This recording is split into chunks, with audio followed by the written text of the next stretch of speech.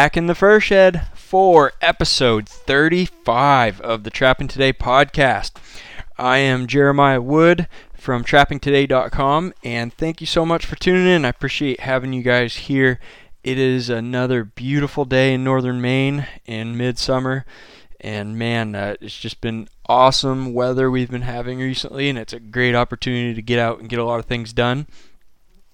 I haven't done a lot in the trapping part of life recently, but been doing a little bit here in the fur shed, tinkering around and putting things together, pouring off the beaver tail oil that as it gets made in this hot sunny weather, and stockpiling that away, and been thinking about different formulations for new lures to try out on the trap line this fall. Almost got my sawmill ready to go and mill up some pine logs and build those boxes for marten trapping too. So lots of things yet to do. But in tonight's episode, we are going to talk about fastening traps. So we'll go through stakes and drags, and I thought it would be a good opportunity to go over sort of the history as I know it, a really brief overview of what has been done in the past and how things have evolved over time, and the different options that you have as far as trap fastening. But first, I wanted to just mention a quick email I got from a listener this week of the podcast, Ryan. I am going to respond to you very soon. Apologize for not getting back to you right away.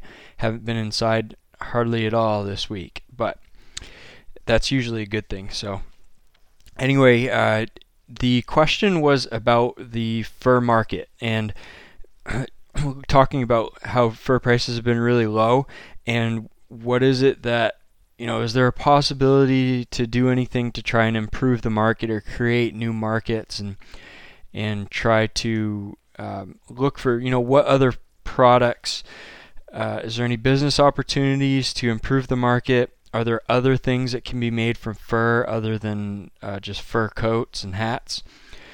And is there a possibility to market more fur in the United States? So those are all very good, interesting questions. And it's another opportunity to let you in on my book, Fur Profit, that I published this winter. It's A Trapper's Guide to the Modern Fur Market. And this is a great place to get started. It's not going to give you every answer to those questions by any means, but it's a good overview of the fur market so you get a better understanding of where things are at, and a little bit of background and the different aspects, the marketing channels, where fur is sold, how it's sold, what types of fur make up the majority of what's out there, and on and on. So that's a good starting point to get a little background. You can pick the book up. Any of your good trapping supply dealers will have it. You can get it on Amazon. You can get it on my website, trappingtoday.com. It's a $12 paperback book, or you can buy an ebook on Trapping Today for $5. So check that out if you haven't already. But going beyond the basic information for the book, it's one of the things I talked about in the book was a business opportunity that I pursued when I was out west. And I wanted to make, I was getting into fly tying, and I noticed that a lot of people used fur patches for fly tying. And I thought, this is going to be a great opportunity to maybe, create a new market for furs, and fur prices are low, and I thought it would be just awesome.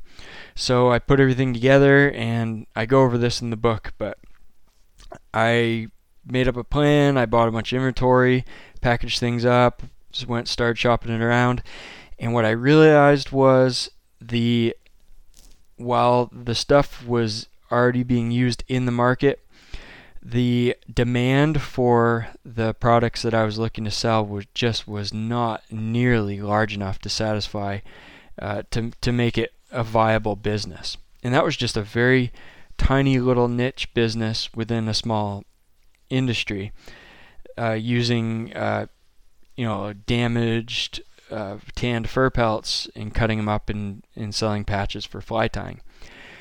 There are 1,000 other possible niches that you can explore as well, but the overall, I guess what we're looking at is I just did a little bit of research on the trapper numbers, and we've got approximately 175,000 trappers in the United States. And some of those trappers don't do much and don't catch much fur. Some of those trappers are putting up hundreds and hundreds of fur pelts. Add to that all of the ranch fur that's on the market, and there is so much product out there that it's very difficult to find a way to sell enough or create enough demand for that product in order to bring fur prices back up. And this is assuming, of course, that foreign demand is low, which it is right now. The lack of good markets in Russia and China is what's keeping fur prices low at the moment. But those are good ideas and good things to think about. What other things can we make from fur, and can we increase the market? So I don't know what they are. About 50 years ago, a lot of people in the U.S. wore fur coats. That was part of the fashion. That was style. And some of that decline can be attributed to the animal rights movement, but a lot of it also is just that fur coats really aren't in style anymore. I don't know how else to put it. There's a bit of a fashion trend for liners, like fur trim lining around the hood of a jacket, like those Canada Goose jackets. Those are really popular, but it doesn't take very many coyotes to fill up a store full of fur trimmed jackets. So there has to be a greater demand in order to create these marketing possibilities for fur and bring prices up and continue to have a thriving fur industry. And I don't have any of the answers. I don't know anybody who does. I hope that we can find ways to create a better environment for fur, and especially from my perspective for wild fur, because wild fur is a niche market, is a very small percentage of the overall fur that's being used in the world. So if we could find ways to market that more effectively, that would be awesome. And I initially, a while back, I thought, this is just a trend and things aren't looking very good. And we're going to be, fewer and fewer people. Nobody wants to wear fur. Everybody thinks it's, a lot of people just don't have a connection to the outdoors, don't understand what trapping is. But then one of the things that happened, and I'm going to do this topic on a podcast episode in the future, but all of a sudden we started seeing a bunch of trapping shows on reality TV, or outdoor survival shows that include a lot of trapping. And they started popping up 4 or 5 years ago. And initially I thought that there is no way that these shows are going to be popular. It shows people trapping and killing animals, and the animal rights people are going to be right all over this, and people just aren't going to want to watch it. Well, to my pleasant surprise, those shows have been incredibly popular. And a lot of people seem to think it's really cool what we do as trappers out in the woods. So the same way that I was surprised by that, maybe there's some surprising things that we can do in this fur market, or somebody can do, to create a new marketing opportunity. Just a small example of this is a few weeks back I read this article on a group up in the Yukon, up in Canada, called Fur Real, F-U-R Real, and it's a startup company that is kind of working to promote fur that's produced by trappers in the Yukon. So they were in the news because they got this $60,000 innovation grant from the government of Canada to work on promoting wild fur in this area. I don't know what they are going to be able to do as far as making leaps and bounds in the fur industry, or making big changes, but maybe it's a start. I don't know, maybe it'll just fizzle out, but maybe we're this is the beginning, and other people this will be successful, and other people will see that and try to create similar things. But anyway, what they've been working on, this fur reel, you can find more at imfurreal.com. That's imfurreal.com. And basically just says Yukon Fur Reel is a buy local movement supported by Yukon Trappers Association and North Yukon Renewable Resources Council. Its main event is Unfurled, a fur celebration and marketplace held in Whitehorse, Yukon, in March 2018. The vision, I'm Fur Reel, is the shared feeling of locals who are aware of and support Yukon's wild fur industry and fur products. It celebrates our small local industry that sustains trappers on the land and makers with their craft. Mandate is to share stories of Yukon trappers and crafters in our communities, celebrate the rich history and sustainable future of Yukon's fur industry, increase awareness of current approaches to trapping and the rules that govern this activity in Yukon, show why our small local industry provides an ethical and sustainable choice when it comes to purchasing fur products. So that sounds like a pretty cool vision. It's just local to Yukon, but maybe it'll be successful. It looks like, just looking at back through the events, they have that Unfurled event. They also have a fur ball. They had this back in March. They were selling tickets, and they had this event where they taught people how to make mittens, how to make Yukon mittens. They did a Yukon Trappers Fur Showdown, I guess, where people were able to show their fur and sell it. They did this Wildlives, Portraits and Stories, and exhibition from Yukon Trap Lines. They did a film screening and a few other different exhibitions, and making your own fur accessories, making fur pom-poms, different events to show people how to make different fur items. So Ryan, I know that doesn't answer your question, and I don't think there is an answer to your question, but hopefully it starts you in the right direction. It would be awesome if you could try and discover a few ways to help promote the fur market, fur industry. That'd be just a great thing. So I'm going to take a quick little break here, and then we're going to talk about trap fastening. Fastening traps. It's a pretty critical part of trapping, as you can imagine. It's something that I am always extra careful about. One of my biggest fears is having an animal run away with a trap on his foot and not be able to be recovered. So just a quick little story. When I was out west, and I had a friend who was the local game warden, and he got a call one time and asked me if I wanted to join him and help him out. And the call was a bobcat a few miles down the road was under somebody's porch, and it had a trap on his foot. So we went over there, and we were crawling under the porch, and I can't remember exactly how we did it, but I think he got a catch pole around the bobcat's neck, and I grabbed the trap and pulled it off, and he released the pole, and the thing took off for the woods. No worse for the wear, so it worked out pretty good. But it would have been a rough deal if the cat hadn't gone into a place where we could catch it. So we read the tag, and we knew who the trapper was. And it was a very young trapper who was in his first or second year of trapping, and it was pretty obvious the trap was not fastened properly.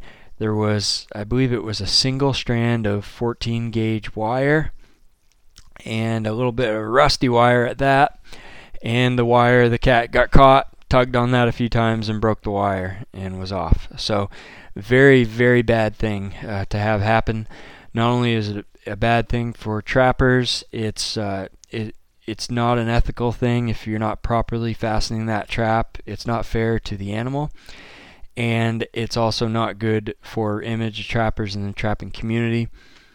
And to boot, that was a $500 bobcat approximately when the time that in the market, and the way the market was going and where that cat came from and the quality of that pelt, that was probably at least a $500 cat if he handled it properly.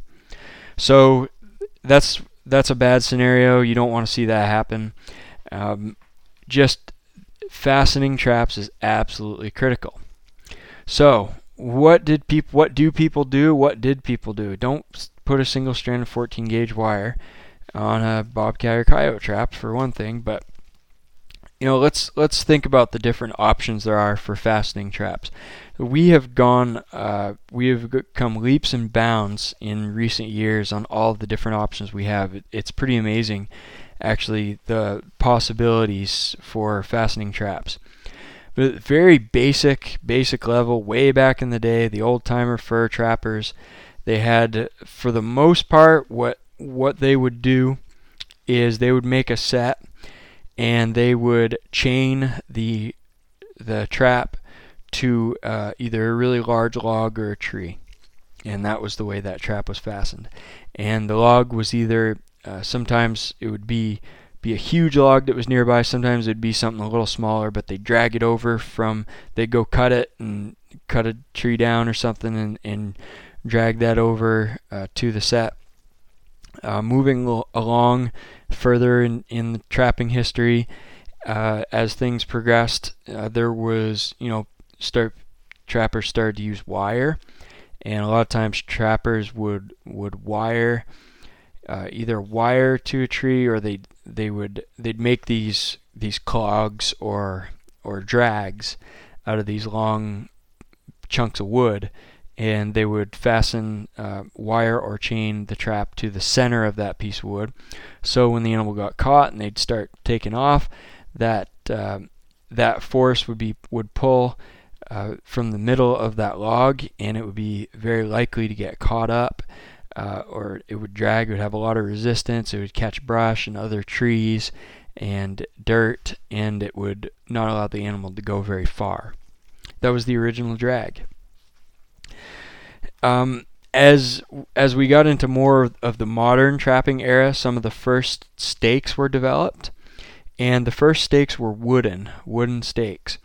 So this is something that was very popular even into the 1970s. In fact, if you read some of the fox trapping books from the fur boom of the 70s, you will see there's a lot of books and method writers that recommend using wooden stakes for fox trapping. And basically the stake was just something that was tapered like a very long, narrow triangle, and the top part would be just large enough to not allow the loop at the end of the chain to go through. And so you basically just pound that wooden triangle stake that was sharpened on one end, you pound that into the ground through the chain loop, and that would hold your fox. That was staking for a very long time. Now, what happened to change that? Well, probably the biggest thing was Mr. Coyote moved east, and there's only so many times you get a wooden stake pulled out of the ground by Mr. Coyote before you learn that maybe I shouldn't be using those wooden stakes.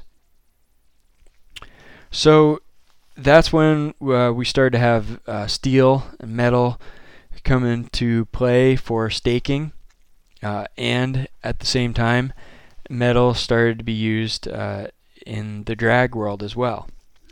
And so we'll start to kind of transition here into the more of the modern world of what we use for stakes and drags. But first, I will mention that sometimes there are some cases where wire or chain to a solid object is still the way to fasten a trap. One example that I can think of off the top of my head is the trappers up in Alaska that are trapping for wolves or trapping for lynx or wolverine, and the ground is frozen and covered in snow. You're not going to get anything pounded into the ground. They are often in areas where there's not a lot of thick timber to get caught up in with a drag. So a lot of times, and they're also dealing with animals that for the most part in those situations are not really shy of a chain or a wire nearby next to the trap set. So in those cases, a lot of times you'll see those guys, they'll anchor right to a tree or a big log or a dead down tree or something similar to that. But for the most part, we're talking in the modern era. One other thing I should mention is conibear body grip traps.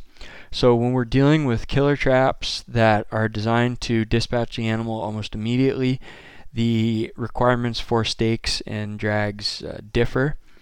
Usually, body grip is going to be set in the water or up in a tree. Sometimes they're set on the ground. If they're set on the ground, they're usually in boxes or in the entrance of boxes. And so they are wired to those objects, either a box or a tree, or if they're in a water set, they're wired to typically a stake that is driven into the mud. And because of those circumstances in the type of trap, the animal's not going to be able to pull on that body grip trap for any length of time and with any force. They're basically disabled when that trap snaps off on them. So it's a quick, clean kill, and you're not going to have the need for a super rigid staking option in most cases. And that's, you really need to use your best judgment on that. And I always try to over stake and over fasten, make sure that in the worst case scenario, the trap is not going to leave the site. But other than those situations, we're looking at stakes and drags. And let's just talk quickly about the evolution of stakes. Again, starting with that wooden stake, we moved to metal rod. And some of the earlier ones were smooth rod, and usually that smooth rod on the end of it would have a triangle shaped piece of steel that is welded to the end of the rod on one end, on the sharp end that goes into the ground, and then on the other end you'd have a nut or a washer welded to that end to be able to pound down and have that loop over the top of your chain or your chain loop to hold it into the ground. So the smooth rod was pretty commonly used. Actually, one year I was trapping for coons in the water in ditches around Utah, and I found the highway department had replaced a whole bunch of guardrails, and there was these metal pins, these big long metal pins that I don't know what they must have been 14 inches long or something like that.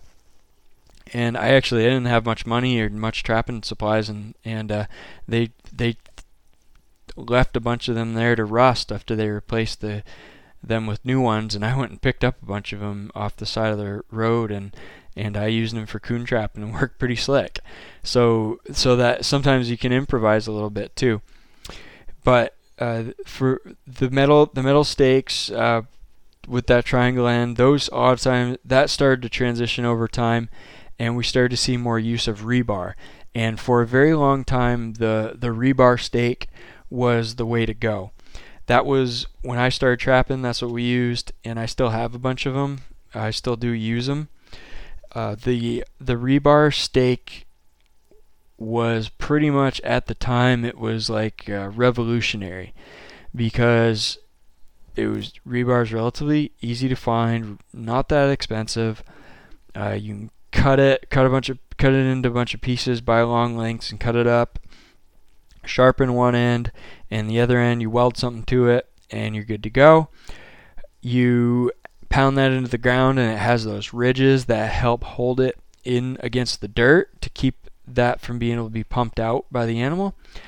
And not only that, the way those ridges are kind of spiraling down the piece of rebar, you can actually attach a pair of vice grips and twist and twist and twist, and you're able to get that out of the ground relatively easy.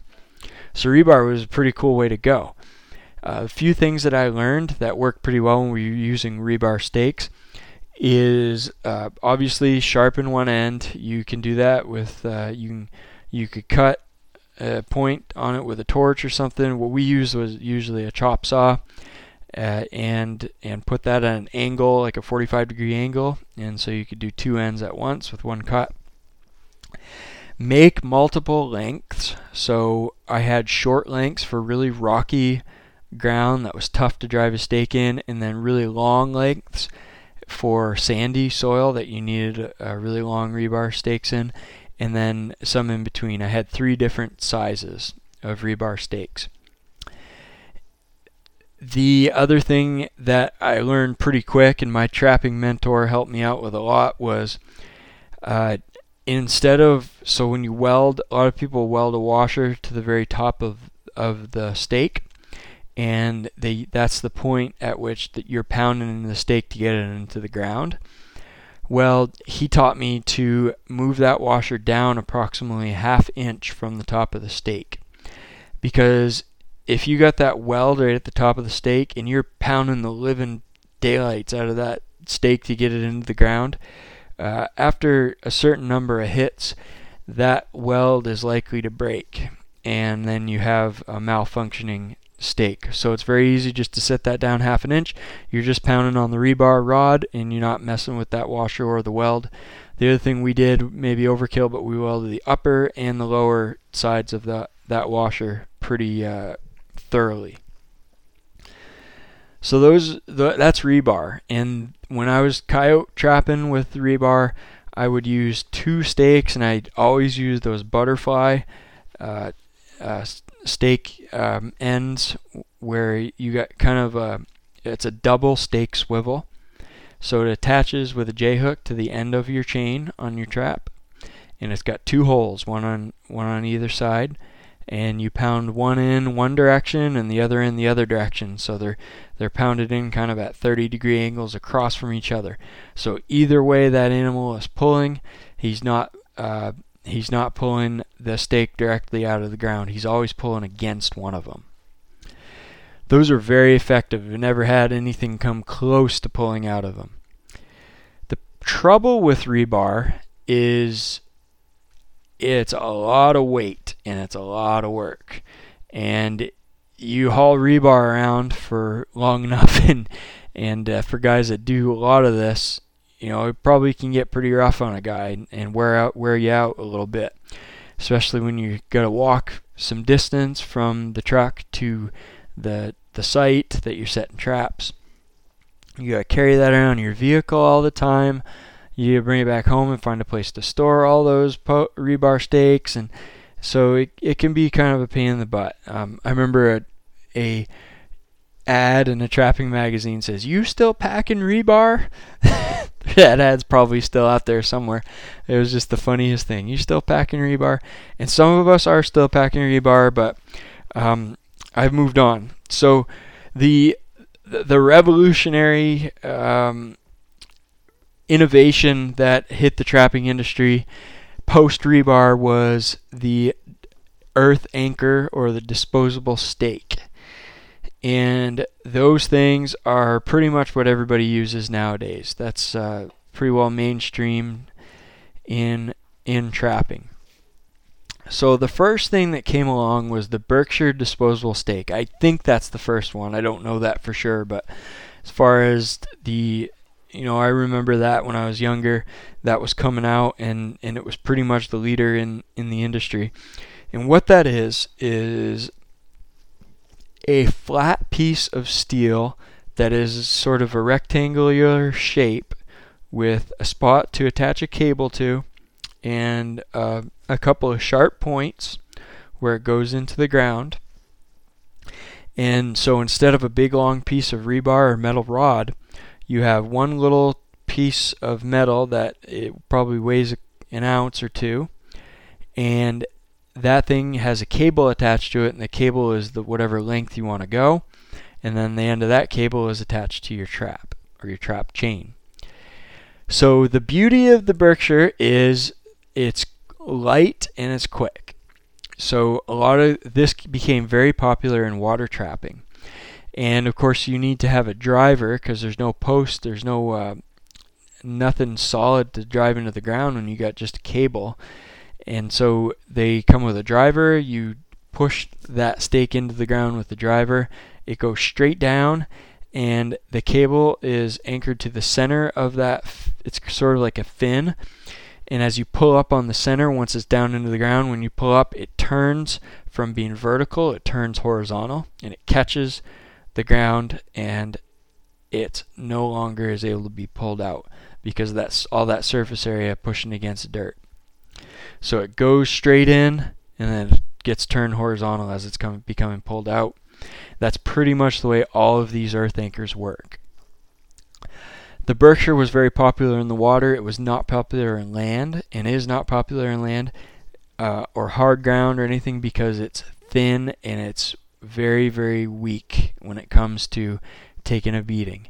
This is not to be used in coyote trapping because it will get crumpled up and tore apart. If you need to pound into really hard ground, it's going to break. It's going to bend. So it's good water trapping, good for light duty use. The next one the one that I ended up using when I went from rebar stakes to start to use some of these earth anchors was called the Iowa disposable stake. Don't know who invented this. I bought a bunch of them from O'Gorman's, and all the Iowa stake is a nice rugged piece of metal pipe, round metal pipe that is cut at 2 angles. It's a couple inches long, and it's got a nut welded to the center of it. So just picture that piece of pipe sharpened to an angle on both sides, a couple inches long, 2-3 inches long, with a nut welded in the center. And you attach your cable to that nut. You can adjust your lengths of cable. And this had a driver that was pretty much a round piece of steel that slid into that pipe, and you pound the top of that with your hammer, and you get it down as deep as you want it. Then you pull up, and it does the same thing. It turns horizontal, catches the earth, and doesn't go anywhere. There are several others that are very similar. There's the bullet point disposable stake, the duckbill earth anchor, the super stakes. The only difference, like the bullet point, instead of just having 2 open pieces of 2 open ends, sharpened ends on pipe, one is actually, I think they're cast, and one of them is like a bullet. It's a solid point, the one that faces down. The other innovation that I've seen with these is a couple of the designs have you attach the center with your cable, but they have 2 attachment points. They have one on one end, and so you have a cable that attaches to that as well. So you use the one in the center, you pull on that cable, that's what your trap is going to get attached to. That pulls it up, turns it horizontal, so you're anchored. But then that additional cable that's attached to the end of the stake, when it's time to get up and go and move on, you pull on that cable and it flips the stake back vertical, so it comes out of the ground easier. So that was popular for a while, and it's another option. The thing with the disposable or the earth anchors, they call them disposable for a reason. Some people leave them right in the ground. Sometimes you can use them from year to year. It depends on your soil and how fast the cable will start to rust, and the stake will start to rust. Probably shouldn't take too many chances on that. Some people just leave them in there, let them rust out, pound another one in the next year. Some people will pull every one of them out in an attempt to save them. So there are different ideas on that. They do cost a fair amount. Probably depends what you're trapping, what your numbers are, what you can afford to spend, and what your time's worth. The Iowas and the bullet and those type stakes, they're pretty expensive. They're like between 80 cents and $1 a piece. And now there's this new invention, this new design called the Wolf Fang. So the Wolf Fang is going back to the Berkshire disposable stake, that flat rectangular shape stake. And basically what the Wolf Fang is it's that same type of earth anchor, but it's at least 2 to 3 times the thickness. It is rugged, very, very rugged. And in addition to Wolf Fang product, Wolf Fang brand, I think Freedom brand makes those. There is Ausable from PCS Outdoors, John Chagnon. Ausable Fur Products makes one that's essentially the Wolfang. The same exact style, looks exactly the same, and really thick and rugged and works the same exact way. They both have their drivers that are a different shape than the other disposable stake drivers. But anyway, those are pretty much where we're at. Those are the main options for stakes and earth anchors, all the way back from wooden stakes to the disposable earth anchors that we have today. And probably the majority of trappers are up to using the Wolfang type of stake. So those are probably the way to go until maybe someone will invent something new and come along and revolutionize things again.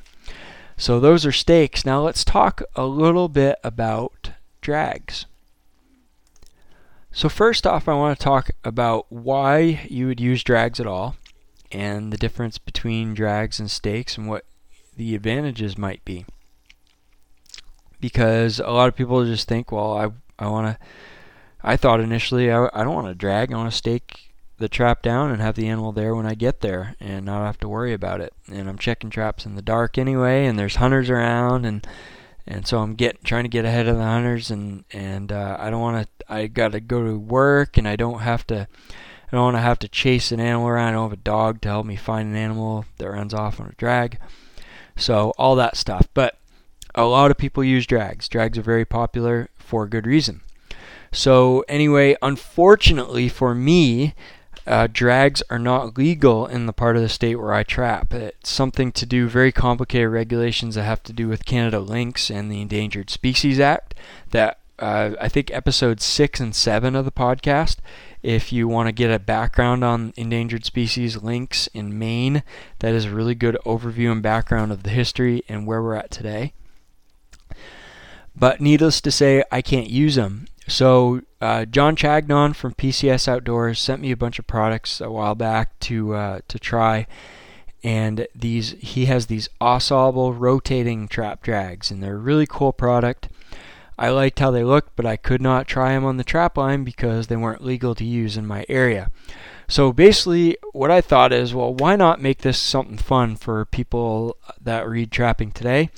So I had a contest, and what I did was just put up a post and said, I'm going to give away this dozen trap drags from PCS Outdoors, but in order to be entered in the contest, I would like for you to leave a comment on why you use trap drags. So that was pretty cool. I got a whole pile of comments from that post, and it was pretty exciting to see all the different perspectives. And I put those comments together, and then I actually wrote a blog post on why I use trap drags. So I think I'll just read that to you here, and it'll give you a little overview on why I use drags. Securing an animal caught in your trap is one of the most critical elements of successful trapping, and there are 3 basic ways to do it. You can attach the trap chain to a solid object, like a tree or a post, stake it down, or use a drag. Drags are an important tool in the trap line. Their proper use is an art that can provide a great deal of benefit to the trapper and the animal being pursued. At its most basic level, a trap drag is an object, usually in the shape of a grapple or hook, that's not fastened to anything but the trap chain, and allows the animal to leave the area and drag it along away from the trap bed. After being caught in a foothold trap, an animal will attempt to get a getaway, usually towards some brush or other cover where it seeks safety. Drags are designed to become easily entangled in brush and allow the animal to be secured in a vegetated area away from the trap bed, but not too far to avoid being discovered by the trapper. So what's the advantage of using trap drags? Here are a few things from readers of Trapping Today that commented. Drags leave the set area undisturbed. So instead of tearing up the set area and making a catch circle that's common when you have the trap staked down and the animal's running around in a circle trying to get out, the animal leaves the catch area, doesn't disturb the ground or urinate there. This means the natural set is much easier to remake for another catch. Now, some people like the catch circle because it can be a good attractor. But if you don't want that, a drag can work well. Drags hide the target animal in brush or trees instead of leaving it out in the open where the trap set was, because usually, especially for coyotes and fox, you're setting out in the open, and then because they're more likely to work a set in the open, but then when they're caught, they go away and they hide in the brush and trees. So you kind of have the best of both worlds. Though animals like coyote and fox are much easier to trap in open areas, catching and holding them there can often be a disadvantage. The drag allows the animal to hide from aerial predators like birds, hunters, and trap and fur thieves. They're also less likely to be seen by other passers-by, including some folks who may misunderstand or dislike trapping and might be disturbed by seeing a wild animal caught. So that's a good way to get that animal in the woods. Drags reduce stress in many cases. When an animal is able to hide from predators and man, it tends to be more calm and less stressed. And stress is something that should be avoided whenever possible. Drags prevent pull-out. On a long chain caught up in brush that has spring and give to it, an animal has very little leverage or ability to apply force to get out of the trap. This allows trappers to hold animals that may have otherwise pulled out. On the flip side, some might argue getting the trap chain tangled around brush and trees can cause other issues. But that I haven't really seen a lot of evidence of that, but it can happen. Drags are quick and relatively easy to set up. Other than digging a deeper trap bed for fox and coyote sets, it's pretty simple to make a drag set. Bury or set the drag in place and you're done. No pounding on stakes and working them out of the ground at the end of the season. So some people say, well, I save my shoulders by using drags. I don't have to pound and pound on those stakes and then yank and yank to get them out. So you just bury them. Sometimes you got to dig a bigger trap bed to get them in there. Some cases, a guy said he traps on the river, along the riverbanks, and he's got a bunch of sand in the area. And he just goes in and he'll make a set and he'll just toss the drag in the bushes right next to the trap. And he doesn't have to bury it or anything. He says it works awesome, wicked quick. And finally, drags allow trappers to make sets in places that aren't possible to stake. And I remember this one time, man, I was so frustrated. All I had was rebar stakes, and I found a perfect spot to make a set, wide open, kind of like a park area, along a logging road and a couple of skidder trails coming to it and just a bunch of sign there. It was just ideal for a set. And there was about 4 or 5 inches of topsoil right on bedrock. So I pounded and I tried about 5-6 different places that I could not get a stake in. And if I'd been able to use a drag, I would have had a couple good sets there. So areas with shallow soils, lots of bedrock, heavy clay, or frozen ground, it can be impossible to drive a stake into the ground. Instead of passing by an opportunity to make a set, oftentimes using a drag can turn an impossible situation into a successful one. Drags may not be a great option for all trappers, but they certainly provide advantages in many situations. Where legal, you should give drags a try on your trap line. They're one of the many tools we can use to make ourselves better trappers. So that's why you use drags. Pretty cool, huh? Now, let's talk about the different drags that are out there. So the original drag, like I said, was the old mountain man that was anchoring to a big piece of a log or a tree. And that was a very effective drag in a lot of cases. But there are a lot of other drags to use. The original drags that were made out of metal, there were a few different designs. Some were 2-prong and some were 3-prong. The one that hung on and is still being used today is the 2-prong, pretty much. And basically all that is one piece of round stock steel that's bent into the shape of 2 U's. So two J's that are facing out away from each other, and the end of each of those J's is sharpened, and they're angled a little bit offset angles so that the thing is going to tend to dig into the ground as they're running away. These are not very common anymore. The few issues, they're very small drags, they're very light. There are a couple different sizes you can get, but for the most part, those drags are are not as common because unless you're in a really wooded area, they're not incredibly effective. Well, they're effective, but an animal can go a long ways before they get hung up in certain places. There's been an innovation improvement to this original standard two-prong drag, and I'll have to ask John sometime. I don't know if he came up with this himself because I haven't seen it anywhere else, but the AuSable rotating trap drag, and it's a pretty cool design. It's two pieces instead of this one piece of steel that's bent. This is two different pieces of steel, and one is sort of like a shallow U shape that's bent. It's bent on both ends, and each end is sharpened and offset like the standard drag. But the center piece that is perpendicular to the bottom piece that has the U shape that where the points are. That center piece that goes down, instead of just being attached, fastened tightly or welded to the other piece, that is driven through a hole in the center piece and then kind of stamped on the end, or punched. The steel is flattened so it can't pull out. But because it's in that hole, it allows the thing to spin freely. So if you can picture this, and if you can't, just Google AuSable, AuSable, trap drag, and you'll see this thing. And you have just picture like a long steel rod, and on the end of it there's this thing with 2 points on it that spins freely. And what happens is this thing is able to effectively spin. It acts, well, number one, it acts as an extra swivel in addition to the swivels on your chain and your trap, so that's pretty cool. But in addition to that, it allows the points to spin pretty quickly as the animal's running away.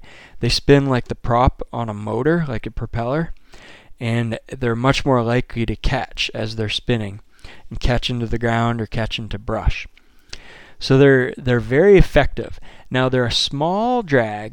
They're actually pretty cheap too. They're very affordable, but they're best used in heavily wooded country. So the eastern U.S. is probably the best place for them. You need to have a lot of brush and trees to get for them to get tangled up in. But those are pretty much your two wood country drags: the AuSable rotator and the standard two-prong or even three-prong. Now moving into open country, you get into some innovation with these big heavy-duty drags, and I believe that probably the greatest innovator in the drag space out on the western predator trapping arena, his name is Eddie Wimberly. And Eddie Wimberly was, and still, I believe still is, a government trapper, been doing it forever, and really super experienced guy. And he designed this he called it the High Plains Plow. And it's this drag for open country that doesn't allow animals to get very far. It's really heavy, really rugged, very sharp points to it, and it just digs into the ground like a plow. So when you drag in an open country, it can be tough for the animal to get hung up because there's only like a few tufts of grass and some sagebrush here and there. So you need something that's going to dig into the ground. Of course, the disadvantage is you're not hiding the animal as well necessarily as you would. Sometimes these drags like that, the Wimberly one, and a couple of the others that I'll mention. Some of them, man, they're only animals that only go a few feet. It's like, I might as well just put a stake on. But they're very effective. They're also very heavy duty. They're rugged. They're expensive. So a few of the different brands, are pretty much all similar design. But J.C. Connor makes one called the Tracker series. Very heavy duty for use in relatively open ground. The Freedom brand has a saber-tooth drag, very similar, heavy-duty steel stock, lots of welded angles to it, heavy weight, and very sharp points. In addition to the saber-tooth, they have the Freedom brand heavy-duty drag. Minnesota Trapline makes MB Trailblazer drag, very similar to the Freedom brand one, similar price. And then another one I ran across because I am always on Kotz Brothers website. Kotz Brothers have a welded rebar drag that they make and sell there. So they're not as fancy, but they are lower price, more affordable than most of the other heavy-duty drags. So those are the different drags, and that's kind of where we're at in drag innovation. Is we went from a log to simple piece of steel to some swiveling to some really heavy-duty rugged stuff. So anyway, I hope that was a decent overview of the options that we have. Remember to consider all the different options when staking traps. Do the thing that's most suitable to your situation. Make sure it's legal and ethical, and it's going to result in the best overall outcome for both you as a trapper and the animal. And there are just lots of options. You got any questions? You got any other things to add? Feel free to contact me as always. jrodwood@gmail.com. That's jrodwood@gmail.com. I appreciate your time. I appreciate you guys listening in. There are lots of people listening. The podcast is growing just a little bit every week. Close to 300 of you listened to last week's episode in the past 7 days. So that is really exciting and neat that so many people are catching on to the podcast. Share it with your friends. Get a copy of my book, Fur Profit. And I will catch you on the next episode. Have a great week.